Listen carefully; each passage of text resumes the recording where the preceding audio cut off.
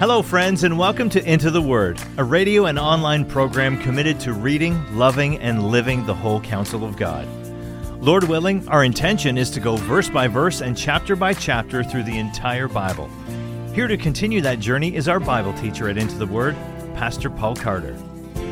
Your word is a lamp unto my feet.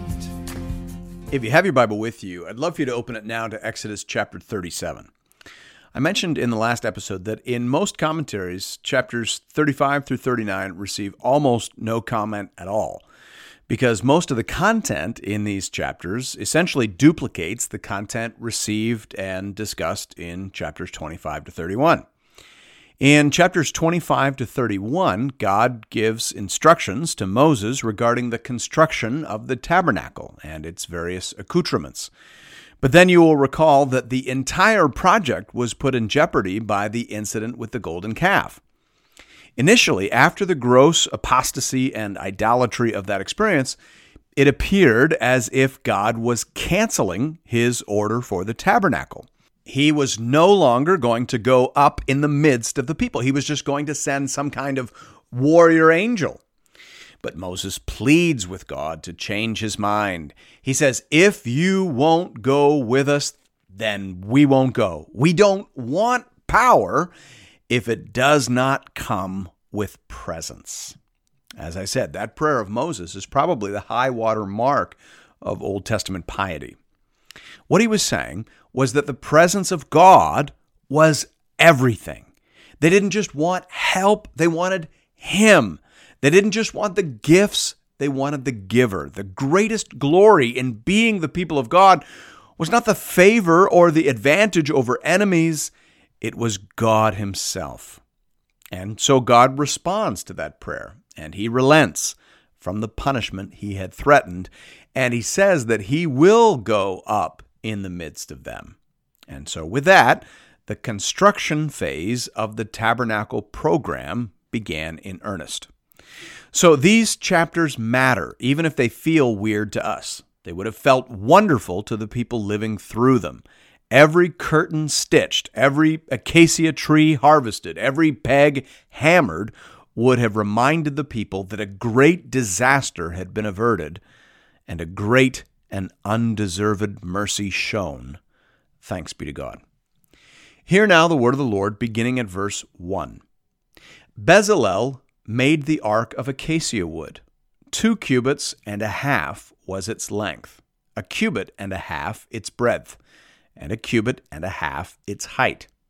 And he overlaid it with pure gold inside and outside, and made a molding of gold around it.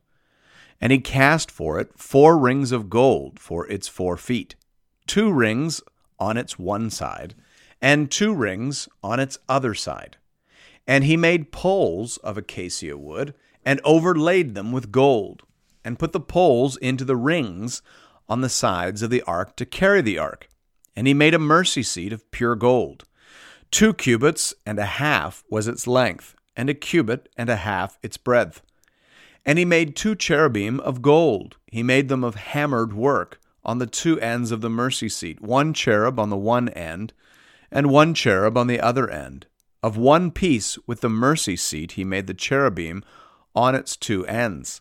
The cherubim spread out their wings above, overshadowing the mercy seat with their wings, with their faces one to another. Toward the mercy seat were the faces of the cherubim.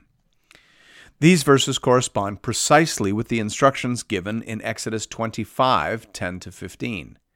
The only new detail is the fact that it was Bezalel who made the ark. In chapter 25, God told Moses to build the ark. But that doesn't mean that Moses was supposed to be the craftsman. It just means that he was supposed to oversee the project as a whole.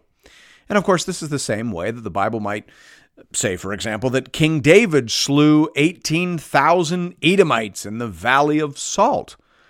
Well, we assume that David didn't fight each of those 18,000 Edomites personally, but rather that he oversaw an army which defeated those 18,000 Edomites.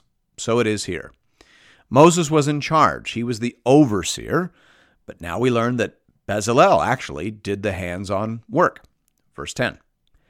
He also made the table of acacia wood. 2 cubits was its length, a cubit its breadth, and a cubit and a half its height. And he overlaid it with pure gold, and made a molding of gold around it. And he made a rim around it, a handbreadth wide, and made a molding of gold around the rim. He cast for it 4 rings of gold, and fastened the rings to the 4 corners at its 4 legs. Close to the frame were the rings, as holders for the poles to carry the table. He made the poles of acacia wood to carry the table, and overlaid them with gold. And he made the vessels of pure gold that were to be on the table, its plates and dishes for incense, and its bowls and flagons with which to pour drink offerings. This section corresponds to the instructions given in Exodus 25, 23 to 29.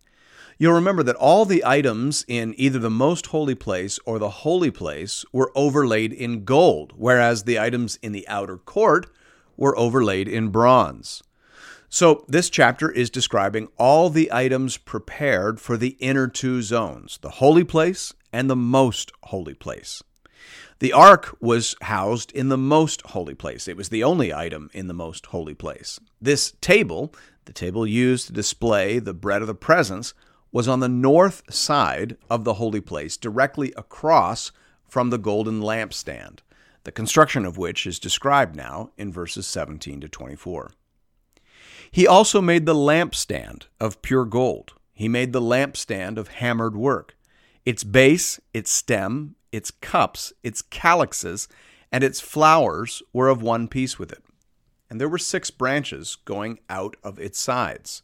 3 branches of the lampstand out of one side of it, and 3 branches of the lampstand out of the other side of it. 3 cups made like almond blossoms, each with calyx and flower, on one branch, and 3 cups made like almond blossoms, each with calyx and flower, on the other branch. So for the 6 branches going out of the lampstand. And on the lampstand itself were 4 cups made like almond blossoms, with their calyxes and flowers, and a calyx of one piece with it under each pair of the 6 branches going out of it. Their calyxes and their branches were of one piece with it.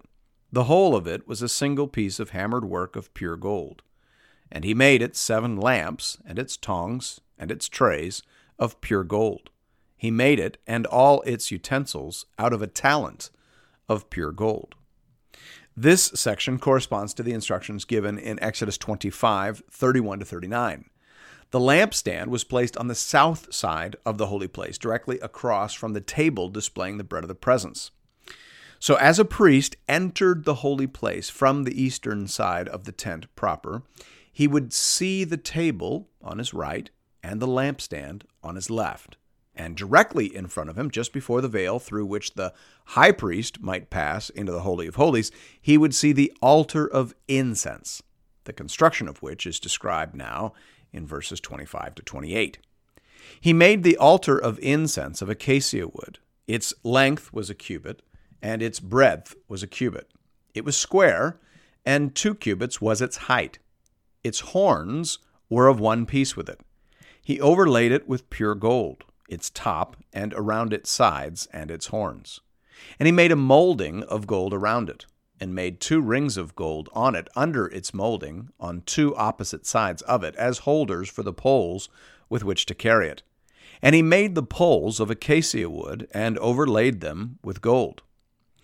This section corresponds to the instructions given in Exodus 30, 1 to 5. Next, we have a brief narrative concerning the preparation of the holy anointing oil used for the priests and tabernacle objects. We see that in verse 29. He made the holy anointing oil also, and the pure, fragrant incense, blended as by the perfumer. So while this chapter feels repetitive and perhaps even unnecessary to the modern-day reader, it would have absolutely reeked of grace and mercy to its original hearers. Every detail would have been received with rejoicing. The project so nearly abandoned was slowly but surely coming to completion.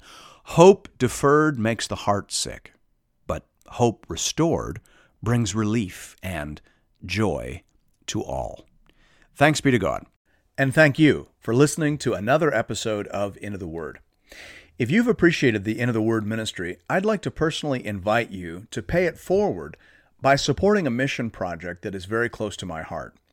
The Letha Daycare Outreach Project is a church-based educational program designed to teach literacy, support low-income families, and share the gospel of Jesus Christ with boys and girls in rural South Africa. I've seen this project with my own eyes. I have shaken the hands of parents whose families have been helped. I have heard the songs and Bible verses out of the mouths of some of these dear children as they have been taught and helped to put their trust in the Lord. And nothing would be more gratifying to me than for you to show your appreciation for Into the Word by investing in these little ones. You can do that in one of two ways. You can give through the Into the Word app or by visiting the Into the Word website at intotheword.ca. Just click on the Give tab and you'll find giving options for both Canadian and American listeners. This is a registered project with ABWE Canada and ABWE USA. So tax receipts are available to all eligible donors. Just identify where you're listening from and click on the Fund button and select Letha Daycare Outreach.